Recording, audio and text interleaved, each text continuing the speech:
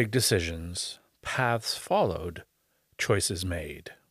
This is Connections, conversations about life and work. I'm your host, Jim Allen. At night, sometimes we would go home and sometimes we would be in the opera, whether we were the kids in Cavaliera Rusticana standing in the church, just as a backdrop to the singers, or we would do the Nutcracker, which I did dance 64 times. The Pas de Trois, that was my biggest accomplishment.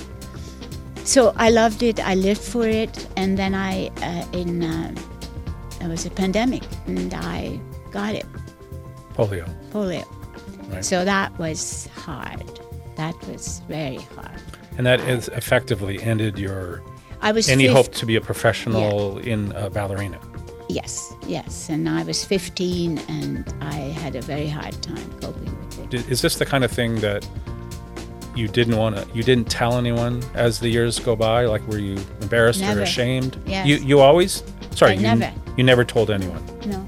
So. And that's very true. Anna Porter told me that, actually.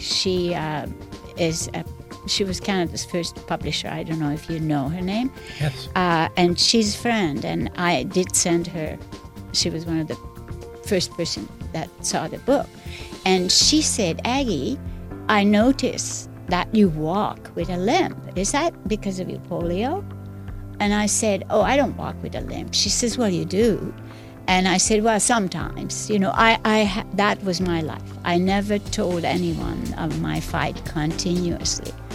And so she advised me to bring that theme stronger into the book, because and really and truly she was so right, because it's an important fight in the book.